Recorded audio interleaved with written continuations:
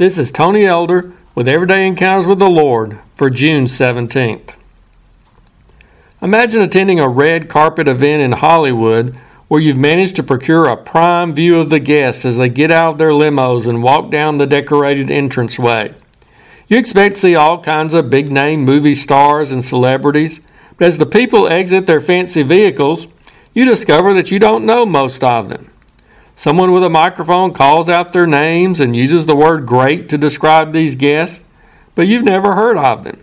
Out of the couple of hundred people you watch arrive and be introduced as great people, you end up only recognizing one or two of them as being famous celebrities. It wouldn't surprise me if heaven were somewhat like that. We sometimes express our anticipation of seeing and talking to great people like Abraham, Moses, and Paul, but I imagine that those biblical celebrities are going to be few and far between. There are going to be many people there whom we don't know, yet whom God announces to be great. For example, if God put down the red carpet for the great people from the book of Exodus, Moses, Aaron, and their sister Miriam would probably step out of the first limo, and rightly so. But I think the occupants of the next limo could surprise us. Two guys might get out of that vehicle, provoking us to ask, who are they? Once you get past the Egyptian plagues, the parting of the Red Sea, and the giving of the Ten Commandments, there are still 15 chapters left in Exodus.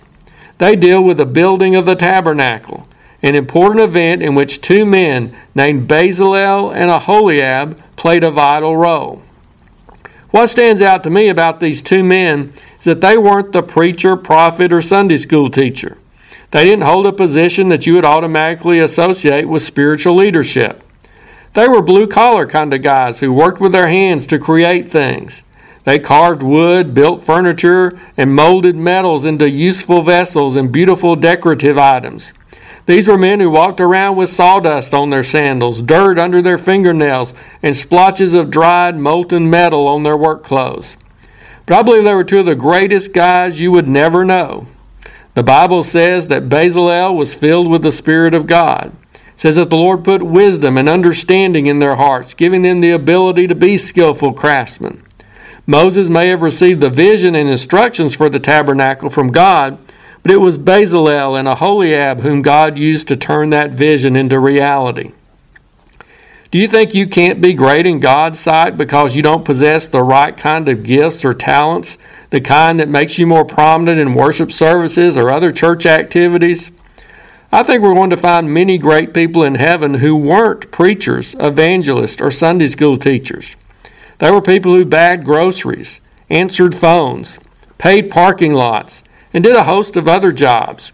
But they were Spirit-filled people who did those things for God's glory and who made themselves available for God to use whatever abilities they did have. Greatness in God's sight isn't based so much on possessing certain gifts, but yielding what gifts we do have to Him and letting Him use us.